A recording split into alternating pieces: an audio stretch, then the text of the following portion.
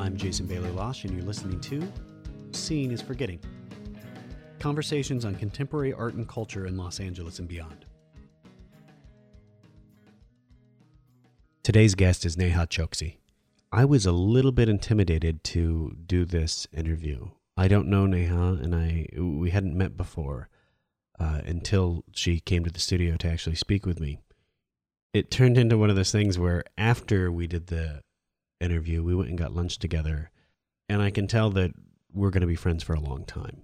She's incredibly thoughtful, really intelligent, and just approaches the work in a way that I can relate to and understand, and we sort of cross paths in the same thought process, I think, in a lot of different ways.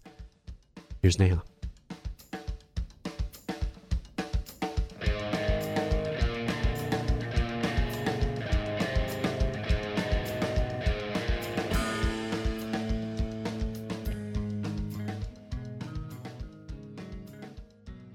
Neha, Thank you for coming to the studio.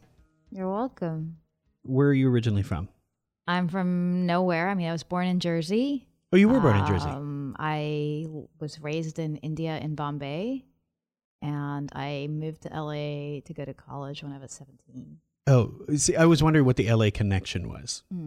Where did you go to? I went to UCLA. UCLA, and you decided LA is where you wanted to stay? Yeah, pretty much. I mean, I love Los Angeles. It's it's been home mentally since I was 17, even if I have moved elsewhere. Is your family still in Jersey or not? No, my family moved back to India. So you go back regularly? I go back regularly, and I spent a good chunk of the last decade in India, actually. Whereabouts in Bombay. Bombay. Yeah. Mumbai officially, but... Is that what it is? Officially, but it's the sort of nationalist party that changed the name. So old timers and people still for political call it Bombay? reasons. For political reasons, I choose to call it Bombay. Out of Jersey into LA, you've been here 17. Did you go to grad school or not? I did go to grad school. I went to Columbia, New York, but I studied Greek and Latin. I was in the PhD program for classics. Oh, you weren't doing art? No. Okay, so I was making art even while I was in graduate school. So, my BAs were in art and in Greek. So why did you decide to go into Greek for the grad program? Because I love poetry, and I love tragedy, and I love comedy, and I love the way classic scholars address the sort of semantic valence of a single word, not only in the specific era in which it was written, but also its reception through antiquity. So you're actually looking at 2,000 years of scholars looking at the same goddamn thing and understanding sort of, it's a humbling experience to realize that, our point of view is just our point of view. And it's such a small portion of what survived. Exactly. Yeah. It's so minuscule. So classics is really an act of imagination, right? Because you're imagining what's missing. You're trying to conjure up a whole world based on scraps. What was your intent then with that when you were going to study? Did you think you were going to come back out of there? Or did you just go there to sort of enrich yourself and sort of figure out where you were? To enrich myself. And it led into your practice. It led into me quitting to build buildings in India for a year with my best friend. Whoa. Who's an architect who, he and his partner, Chris Lee, who teaches at the AAN at Harvard currently. My friend lives in Bombay and is an architect, and they have a company together, and they build buildings. Were you doing this when? Before grad school, or? I'd gone back in December, second year of grad school, and hung out with him and sketched things out and messed around in his office. And he's like, anytime you want to come, happy to collaborate with you. I'm like, okay, great. So I went back and I quit. Really? I moved to India. So were you actually building the buildings? What were you doing? We were designing everything from retail design stores to headquarters for media corporations to a house for a major ad company. And you were creative director. And the building actually got built. You were working on the designs? We were working on the designs. I grew up building houses with my dad. Oh, that's awesome. Yeah, it was really nice. So as a kid, my childhood was waking up at 5 a.m., being shook awake at 5 a.m. and then going and like pouring concrete or building the houses and doing finished carpentry and everything. There's something really sort of visceral and amazing about putting your hands on something and seeing the fruits of your labor come together. That sounds very hands-on. I don't think we were quite as hands-on, obviously. We were designing, but you get to see it. You get to see it. That's Absolutely. my point. Once that thing that you've been working on and it's this tangible element is actually built and like put together, there's something really rewarding about that, whether it's hands-on or the design. Or, I mean, but we're talking about what, I want to say the year 2000. Yeah. So... Well, that's a while ago. That's a while ago, and my, friend was not as successful as they're now, teaching at the AA and at the Harvard. Well, that happens after all these other things. After all these other years. So our success rate at designing things and getting things built was, But I got to figure that's probably a majority of architects and designers and everything to begin with, right? Sure. But now he can, gets to pick better and better projects, or maybe that's not the right word to choose, but he gets to... Does he still work in India, or is he... They build all over, but he builds in India. Interesting that you mentioned the Greek and tragedy and comedy and everything, because looking at your work, doing the research before you came on and looking at everything, the thing that struck me, I think most of all about the pieces was the comedy in the actual work. Everybody, when I was reading about it, it spoke a lot about tragedy and comedy, but can you address that a little bit?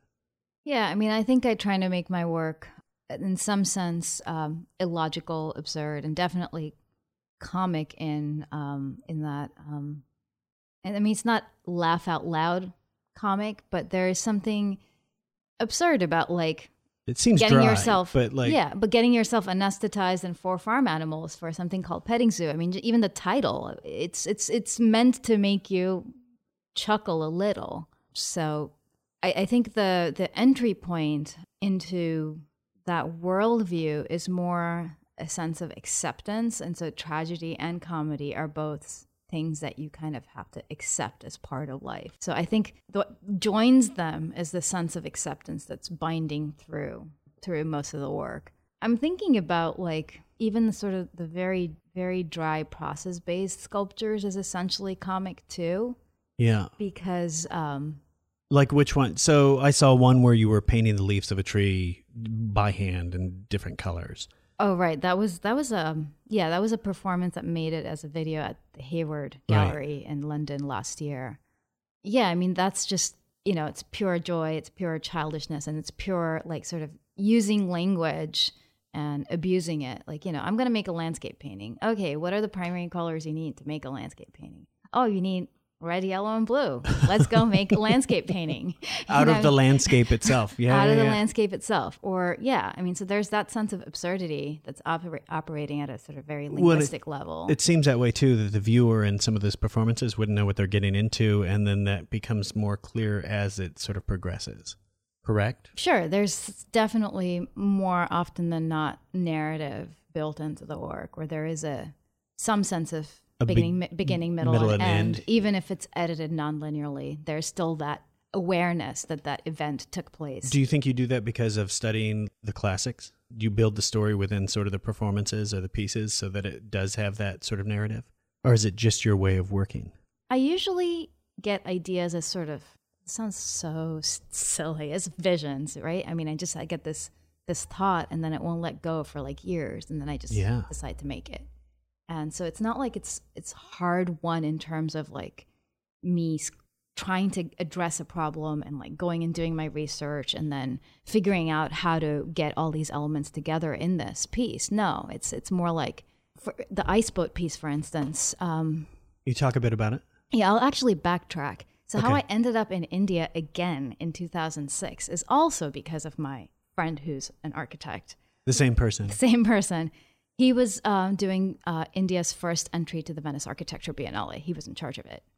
And so he's like, you and me, and and I suggested we invite another friend of ours. So we collaborated on the entire entry. So we did the concept, the idea for the whole thing, and I made a couple of films, and we really got involved in this fabric of the city and what was missing in the city, including This is Bombay. parks. This is Bombay. So I went back in 2006 thinking I was just going to do this project, come back. I had a job at Cal State, an offer to do an adjunct work at Cal State LA.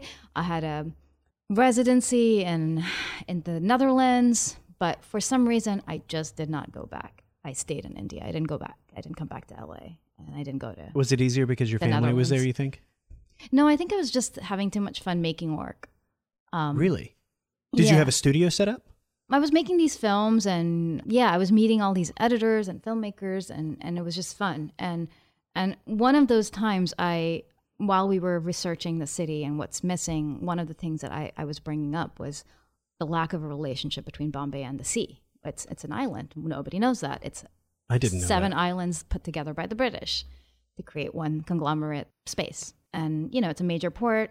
So me and my friend took a boat around the city, the island. We filmed it, and I've not done nothing with that, but that stayed with me, this sense of leaving the city and the hullabaloo of the city and then returning to it.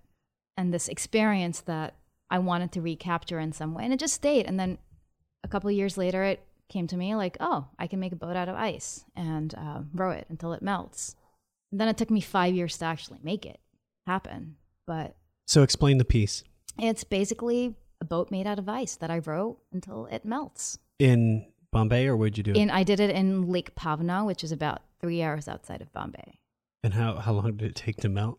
About 45 minutes to That's an hour, pretty damn quick. Yeah, it's a warm place, right? Yeah.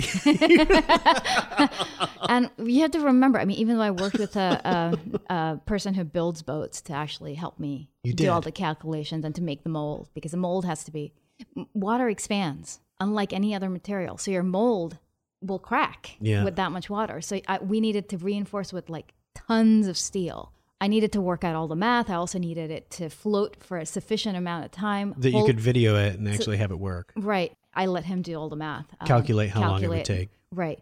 So it's not that it completely melts. It just melts enough to push me off, right? Because it can't take my weight anymore. Then all of a sudden you're in the water. Right. Exactly. So we had. So it's not like the boat was gone. It's it was just couldn't take my weight anymore. Do you still have the mold? I ditched it. I kept it for about a year. So that's one thing in like performances. Do you feel like you will repeat the performances, or do you? Never. Everyone is an individual event, so that's why you document them with video sometimes. Mm-hmm. All the time, not all the time. So sometimes it's just for that special, like whoever's there to see it. Those are the people, and then what's the reason for that choice?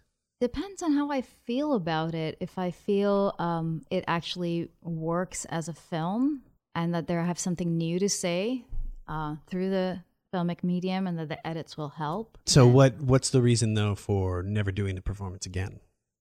Well, Diana Campbell-Betancourt who runs and we the should say Art Summit, that's how we know each other. That's how we know each other.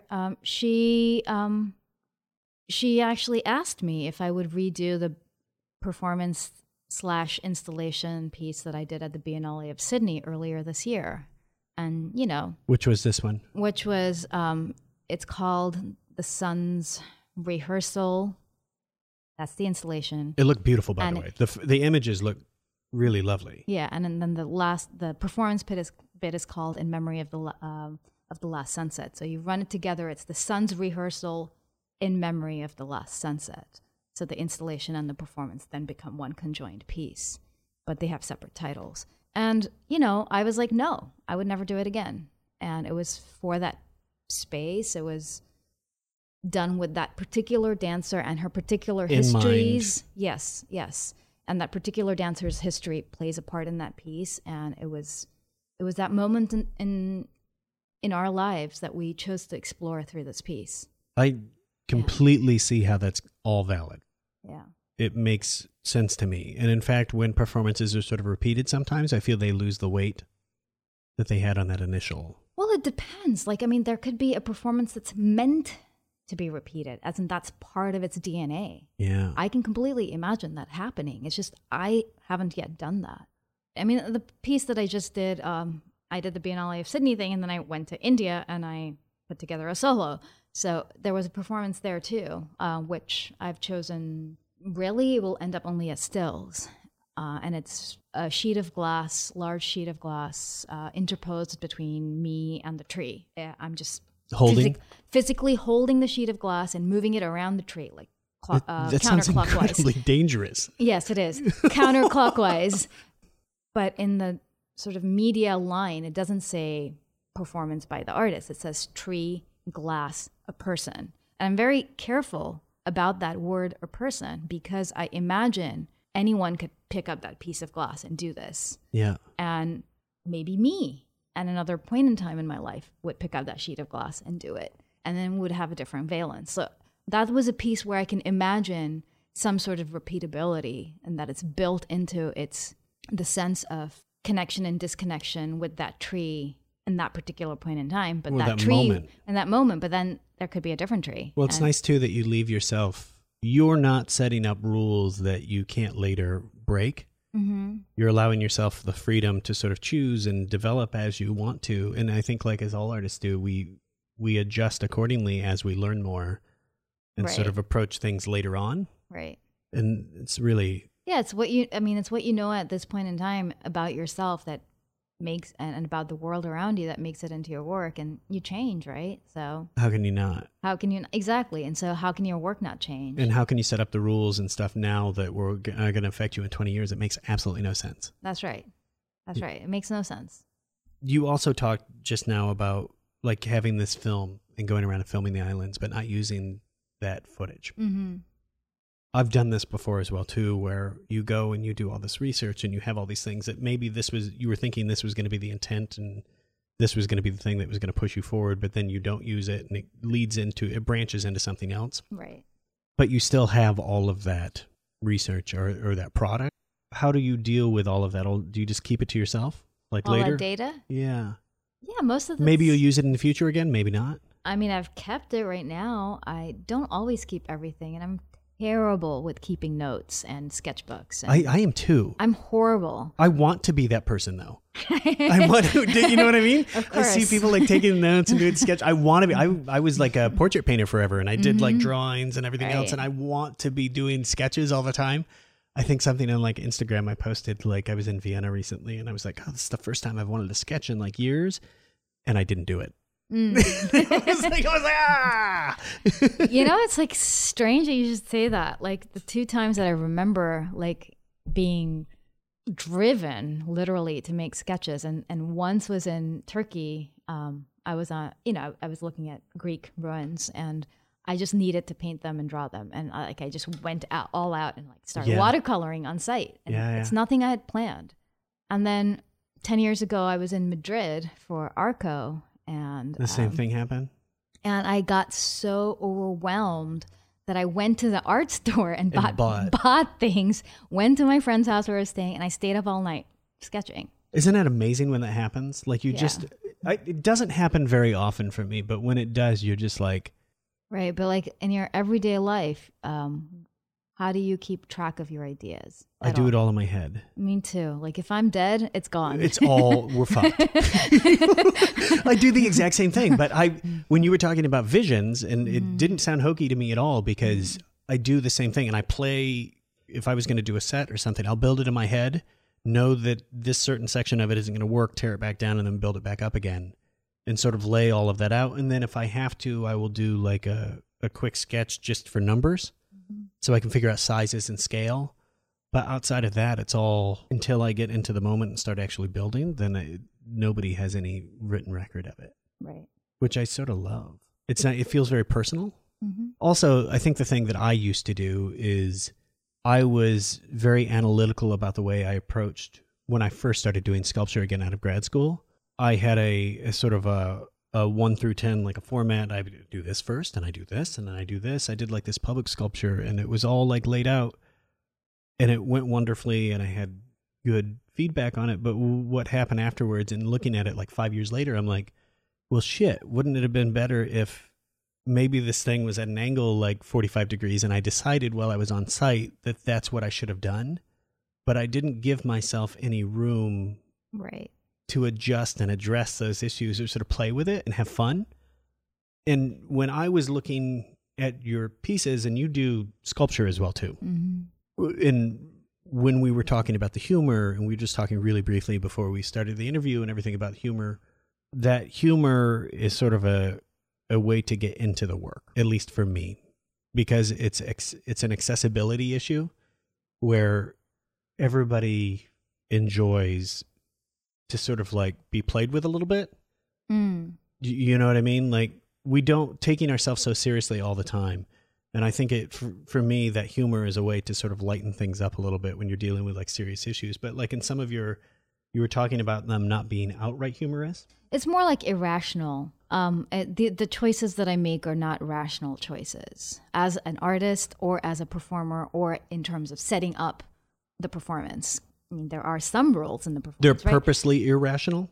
No, I just think that that's how they turned out. And looking back, I can say, yeah, that's what I was doing. But I don't think I'm not a very purpose-driven artist. In what way? Like you don't see like and you don't be like, I need to address this situation and I'm going to hit it with this. Right. No, there's no problem that I'm setting to solve. I don't think there are problems that one can solve. I don't think anything's solvable at all anyways. So really, I'm interested in showing that things are not solvable, probably, if anything. I feel much the same way, by the way. Everything is useless. In our short lives, yes, everything is useful, but ultimately everything is useless. You just have to sit down and enjoy the stuff that's passing you by and allow them to enjoy you as you pass by and take a day to day. Yeah.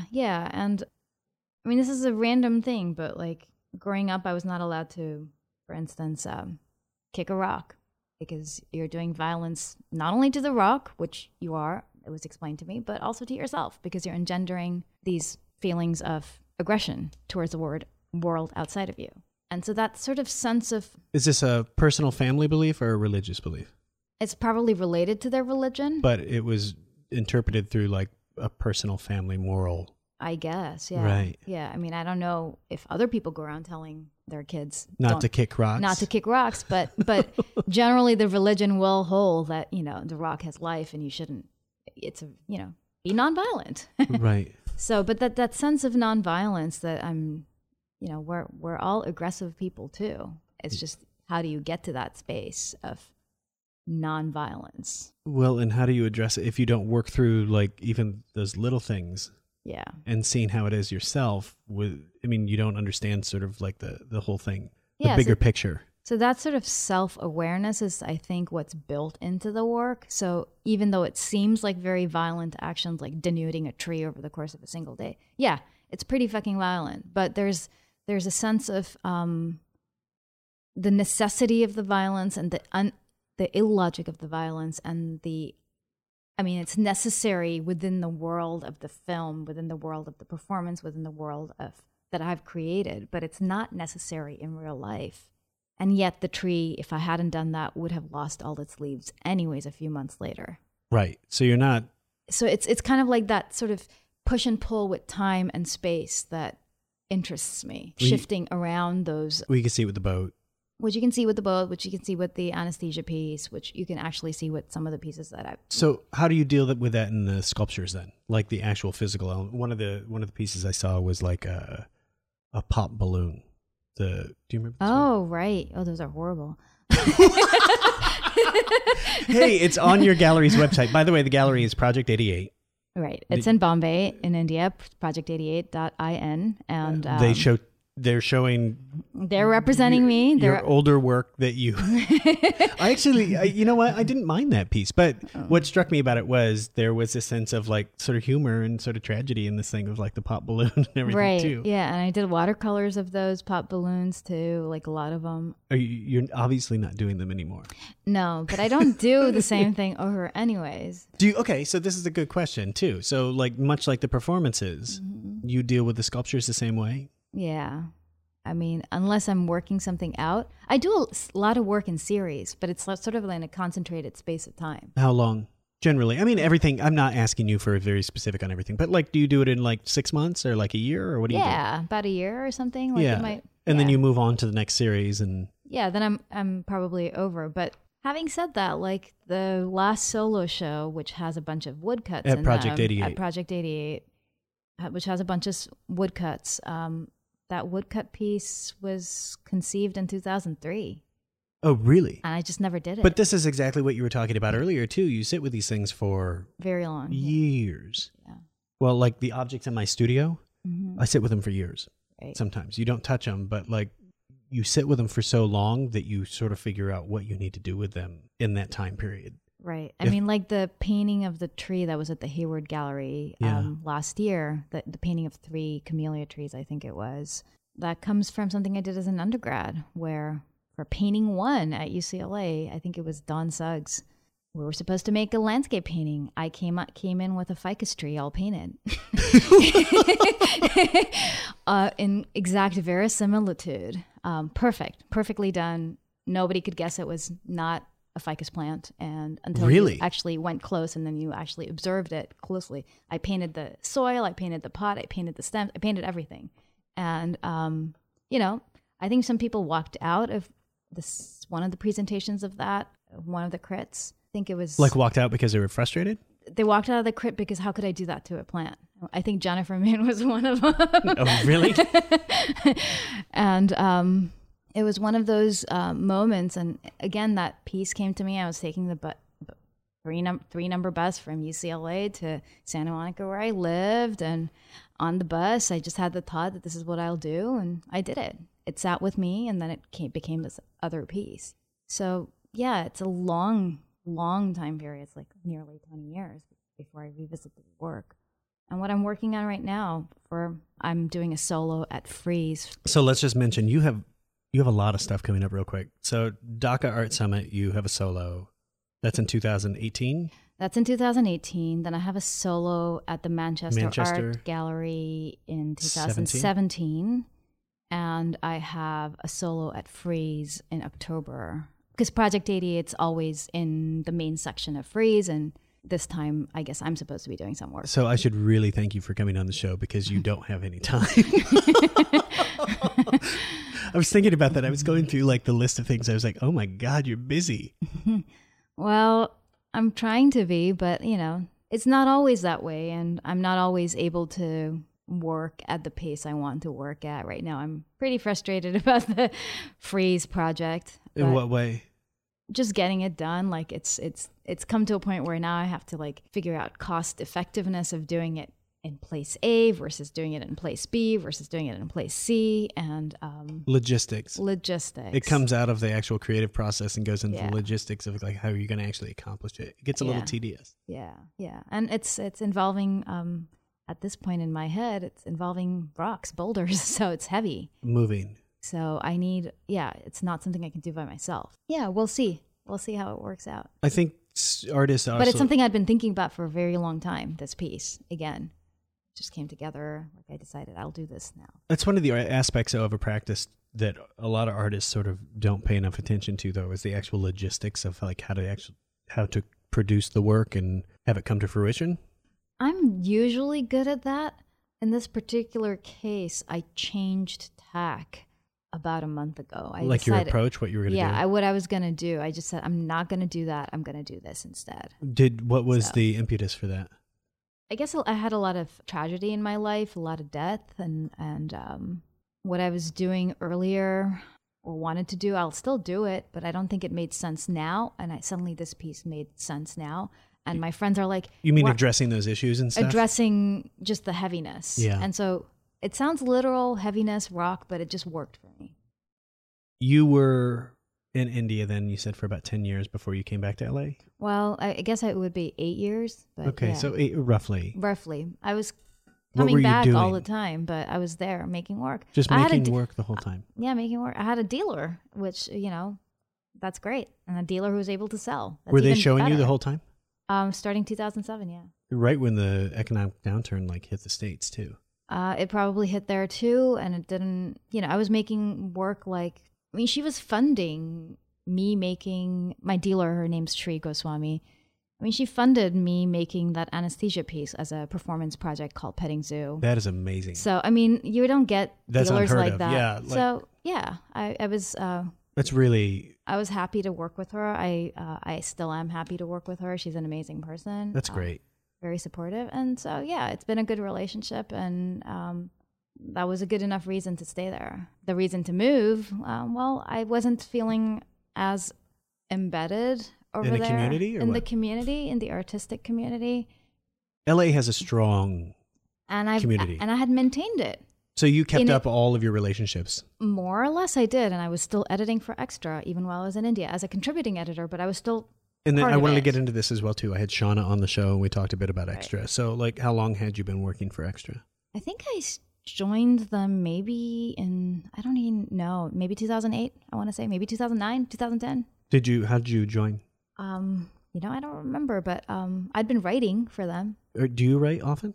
Not very often, but I had written. Yeah. And I think they asked me to join. Is it something you still do or not? I still do. Is it part of your practice, you think? I don't think it's part of my practice. I think it's part of me as a human being. You just need to do it. Yeah, I'm responding to things and learning. One of the questions I had was about dealing with reception of how your work is perceived here and how your work is perceived in India or the Southeast Asia. Right. It comes down to different histories, different relationships to the West and to the East. I mean, India has its own relationship to the East as sort of the home of Buddhism, and it has its own relationship to the West as the recipient of unwanted colonization, unwanted interest from Britain. Right, exactly, colonization. Sort of proxy wars that the U.S. and Russia had through India and Pakistan. Where India and Pakistan suffer because of something happening outside of. Right. So, I mean, there's a lot of history built in there, part of which I'm aware of and also the bearer of in my body and in my history and in terms of my education. I went to high school there, so of course I know all of this. But then I went to college here. I did not go to art school in India. My art school education is very Southern California. It's very much about... It's a very specific thing. Which is a very specific thing. Even It's in the not States. even in the States. It's the people who were teaching there at that time were Paul McCarthy, Chris Burton, Mary Kelly, Meg Cranston, Sharon Lockhart, Christopher Williams, Don Suggs, Jim Welling. So, I mean, it's a very particular education. You're going to be looking through the eyes of those individuals when you look at everything anyway. Yeah, it's part of my vision of what the past was, you know? The archaeology of art involves Southern California. It includes moments and its high points and its low points, and I think that's always been a high point, actually, but that's just me. So I'm making work in India, and, you know, it's a nascent art industry, so to speak, industry being the operative word because it sort of boomed, I think, in the late 90s, early 2000s. Yeah, it blew up. It just blew up, and suddenly it was very important. Artists were making enough money to live off, and it was a new world in India. But the art educational system is still in some other world where there are, you know, so-called senior artists or non-practicing artists teaching you, from what I understand. Self-taught. No, they all went to school. It's just and some of them even went abroad, but which is fine in its own right. Self-taught right, is completely acceptable. No, absolutely. But you know, the same system of crits where you treat everyone as equal, and you know, your instructor is just a guide. They're not the be-all, end-all of the decision-making process.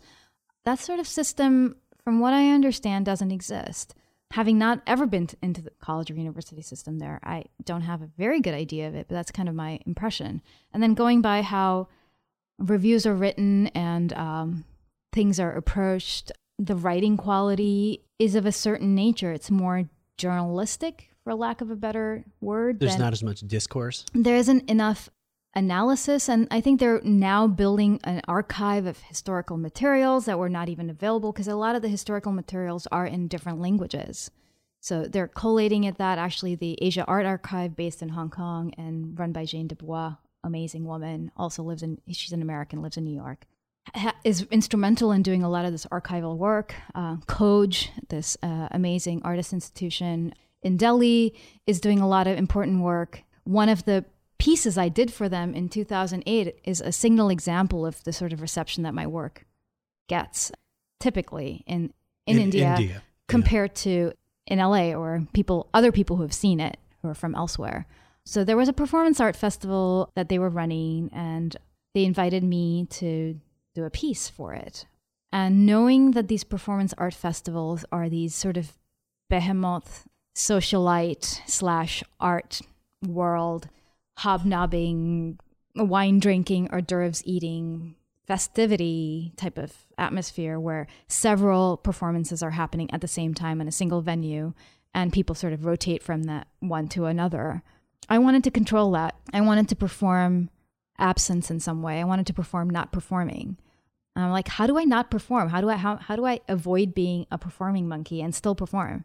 And I'm like, okay, I guess my body has to be there. That's a given in performance art. Right. I'm like, and I can put some other bodies in there. I'm like, okay, this is not exactly how I thought, but it actually came to me as a vision, so to speak, but it worked, which is that I was going to anesthetize myself and 4 farm animals, and the piece is going to be called Petting Zoo. And it's going to be the loss of consciousness of 20 minutes of my experience that they will experience my lack of experience. That's pretty intense.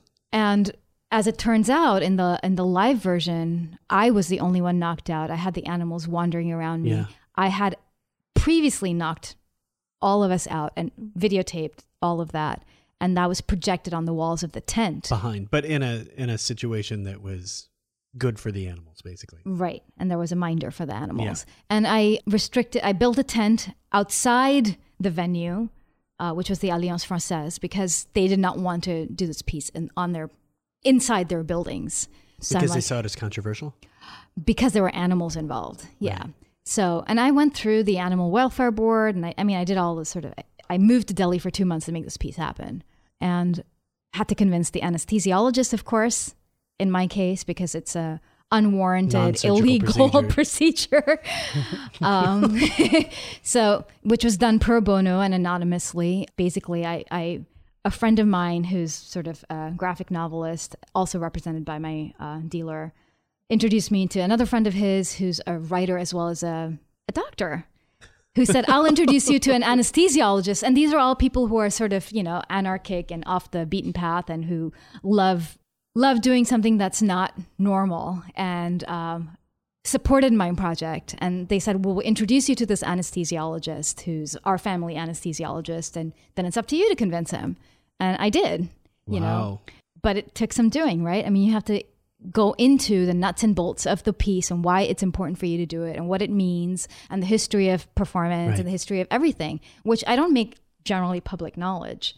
It's just a conversation that's necessary with the vet and with the This person's doctor. a participant in your Exactly. practice. So they're owed that. Absolutely.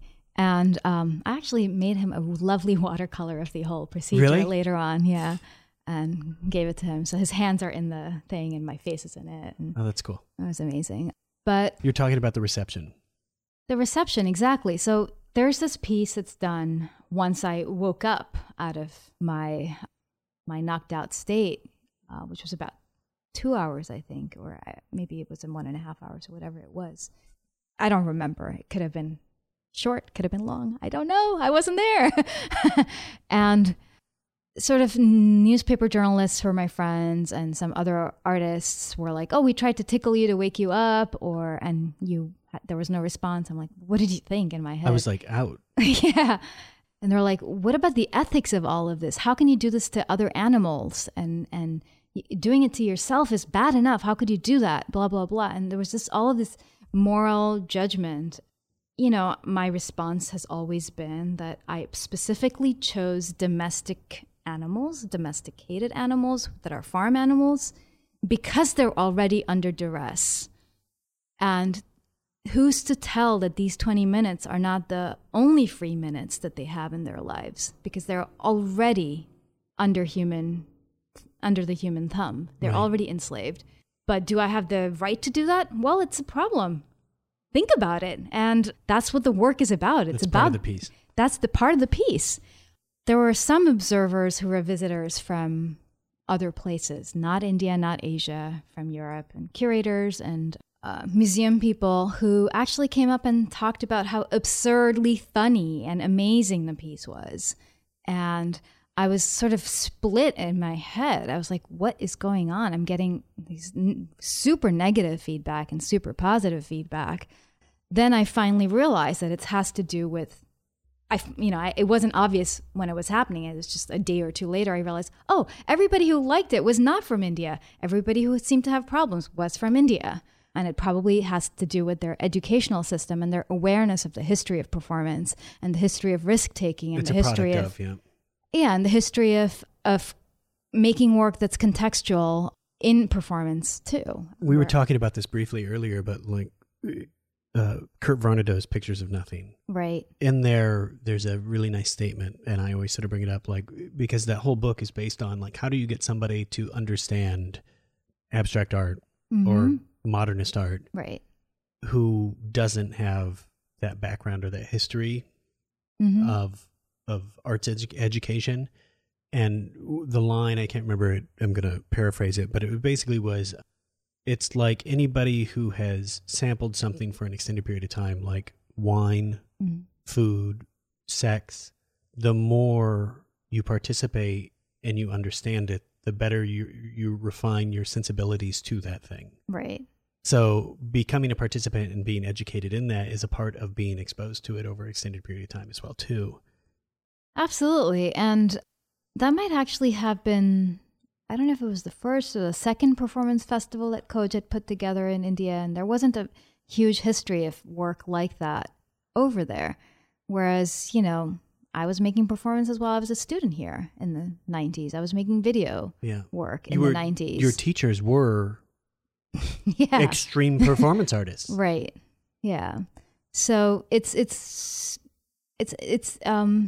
a sticky subject and sort of a hard... It's a hard place to be in India, and because I owe my career to the community over there that has welcomed me and embraced me and is showing me and, is allowing me to have a collector base of any sort at all. Yeah.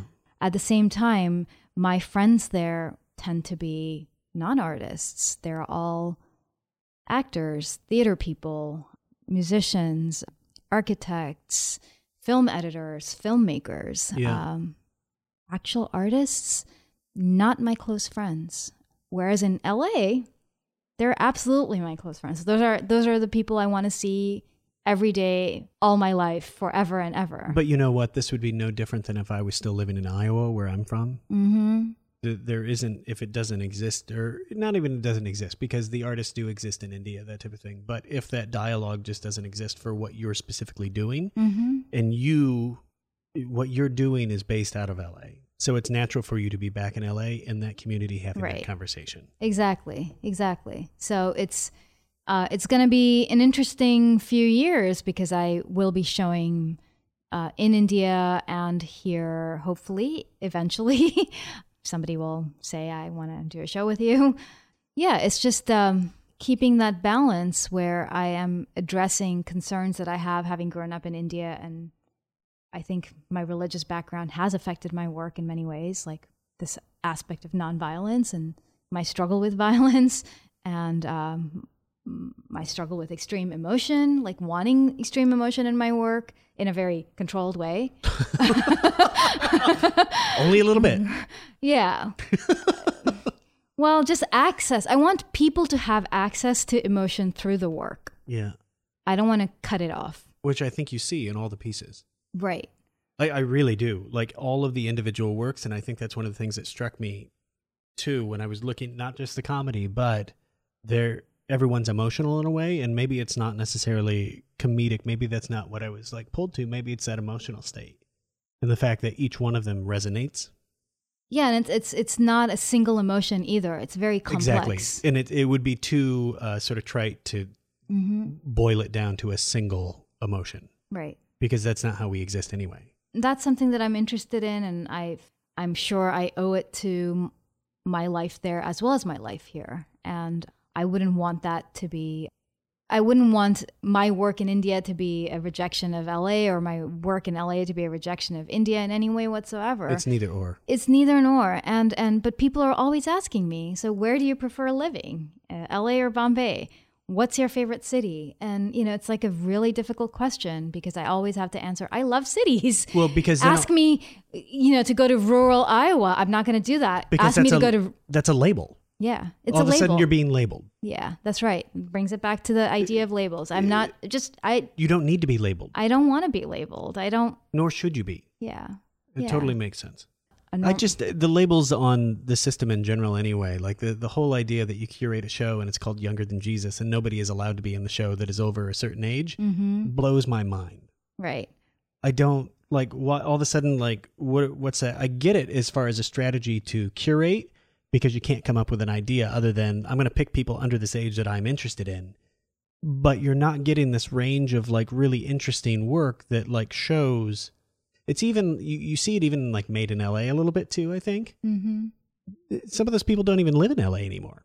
Right. Do you know what I mean? So you do a Or some people who have just recently moved. Yeah. So how is that and this is a thing as well. Like LA is it's such a weird animal that like just getting here and understand, it's taken me, I've been here, 5-6 years now, and I don't get it. Mm. You know, like, right.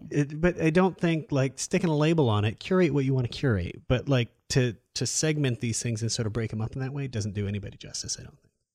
Yeah. I mean, the Younger Than Jesus show, and I guess Lauren Cornell is not exactly younger than 33 either. Right. No. So that's like, that's another odd thing. But I mean, there's nothing wrong with seeing what a particular generation is doing if you actually think that it's going to generate something, but and it probably does. I mean, I didn't see that show, so I don't know.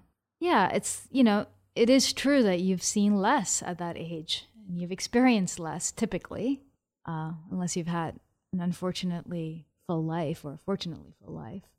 No, I think... But, the type of work you will make when you're young is different. I mean, I didn't make work that I think is worthwhile before I was 33. I don't think I made any good work before I moved to LA.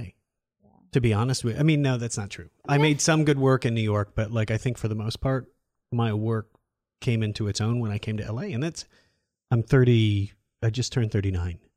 I mean, we're talking my early 30s and I was still making stuff that I didn't consider sort of figured out in my own way. Right. Within myself. Right. I mean, I'm at a point, I think it happened to me when I went to Bombay. Really? And I don't think I was making work before then I had shows, but... That you wouldn't want to show, that you would show now, or like, well, you probably wouldn't show the stuff.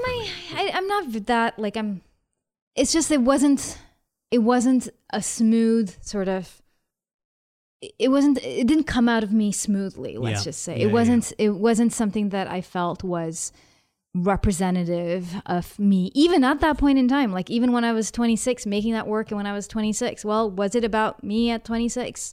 Was it responding to the world in an adequate way? No, it wasn't. Neil Young was just on the Marc Maron show. Oh, wow. And he had this amazing sort of thought, and it relates to artists. But he had a beautiful song when he was like, in his 20s? I know. He was like remarkable. He's right. like about him and the guy at the ranch where he moved to. Yeah. Yeah. I mean, that he bought. Yeah. I mean, he's amazing. But what he said, though, about writing music was that if you're having a hard time coming up with it and you're struggling to deal with it and you have to sort of figure it out, then it's not working. Mm-hmm. And he only writes when he is doing it with ease, because those are the songs that actually work. And I think there's something to be said about like what you said about that and dealing with my own studio and like how that comes together. Yeah, I'm just doing things with ease. You're right. And ease is the right word, where, you don't fight it. You're just doing things because... You're just doing it. And I think you figure those things out. Like later you can go back to it and be like, oh, I made that because of this, this, and this. And you can relate to it. And you're like, of course that's why it is. And it does have these meanings. And it's wholly figured out. And it has this underpinning sort of like structure. But you don't need to be stressing on all that shit when you're putting it together. Yeah, because you've absorbed it all and it's just coming out. It's just coming out. Yeah, exactly. Whereas before, I can see that the same ideas that I'm interested in now are in the work, even, the earlier work, but they were not. You didn't have a voice to express it probably then. Yeah. It wasn't me. Yeah. It was me plus a lot of other noise. Yeah. If you're an Indian artist and or South Asian artist, and you're producing work from South Asia, you're from there, labels. And if you're labeled as a South Asian artist and not just an artist, do you see that as sort of, I could see that as being a hindrance, because you're walking around with a label that then it puts you in a position that, oh, you're curated into the South Asian Artist Show. Right. I try not to engage with that whole, anything to do with identity. So whether it's queer, feminist, Indian, South Asian, city, urban versus, I try not to obviously incorporate that in any way into my self-presentation. Yeah.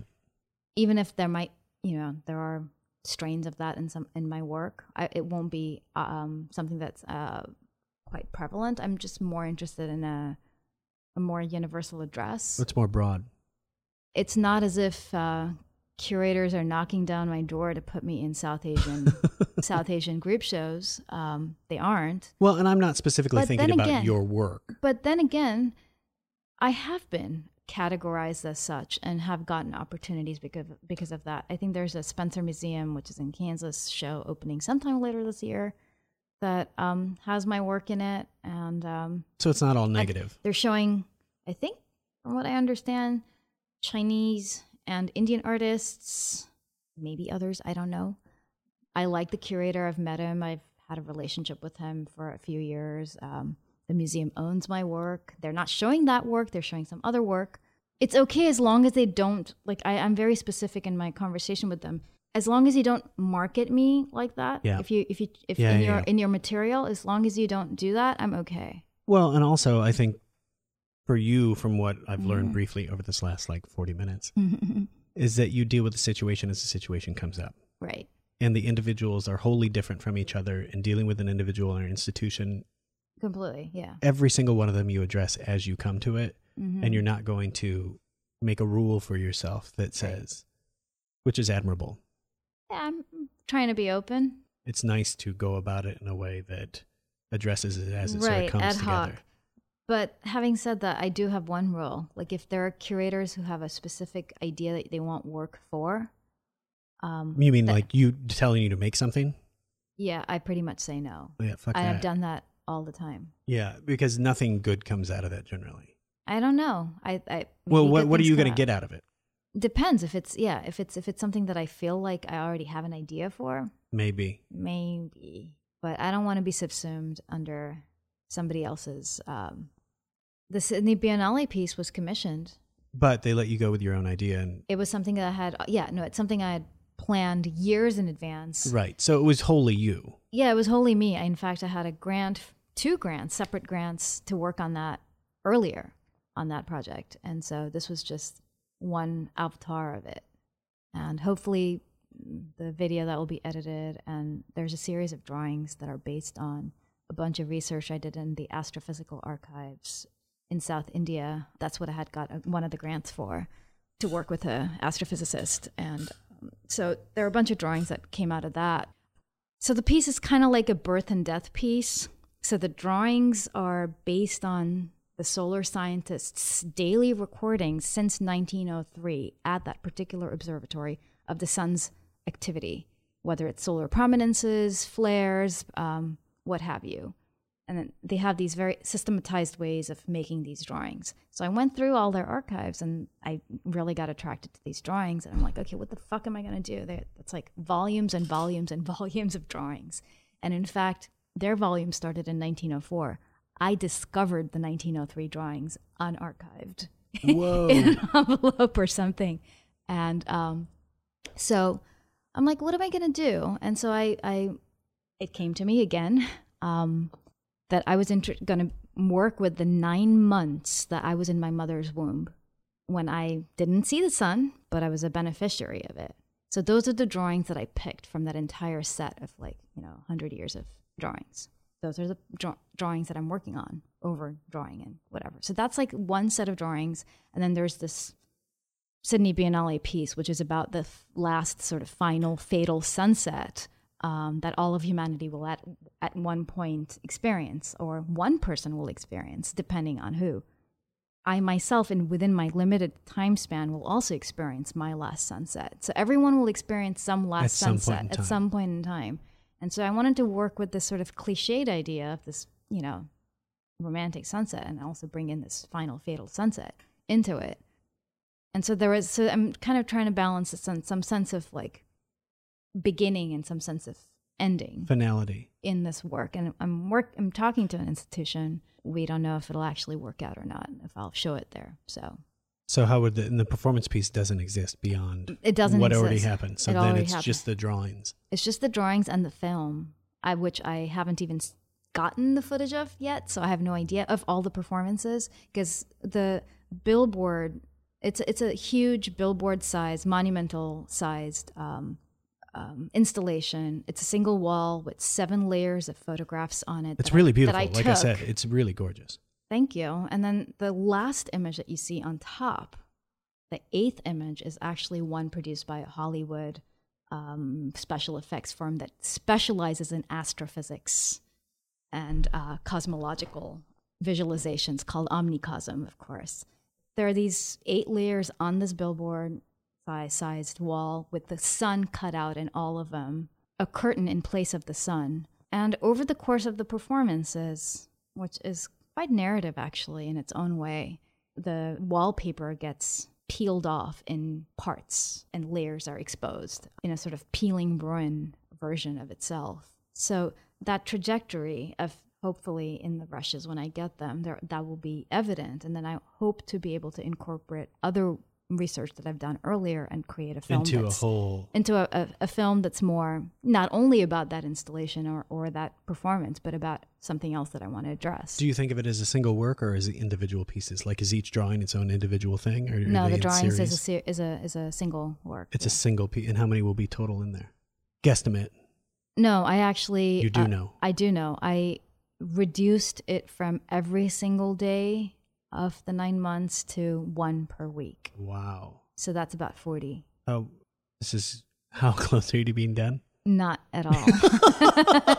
The drawings are in India and I am here. Enough said. Because I moved here in 2015 to teach at CalArts, and I didn't... what are you teaching? I was teaching for 1 semester. I was a visiting artist, full-time, but it was a visiting artist gig. I didn't know that I was going to stay. Really? I came in the hopes that I would be able to stay. I still had my studio in LA that I'd maintained all these years. I'd sublet it, but I'd kept it for the 10 years. And that's very forward thinking. So, so I, at the end of my term at CalArts, I got back my sublet and stayed on. And I kind of wanted to do that. I just didn't know how feasible it would be. Well, this is exciting. Thank you for being on the show. You're welcome. It's been a really wonderful talk, and it's been nice to get to know you. So, thank you. Thanks, Jason.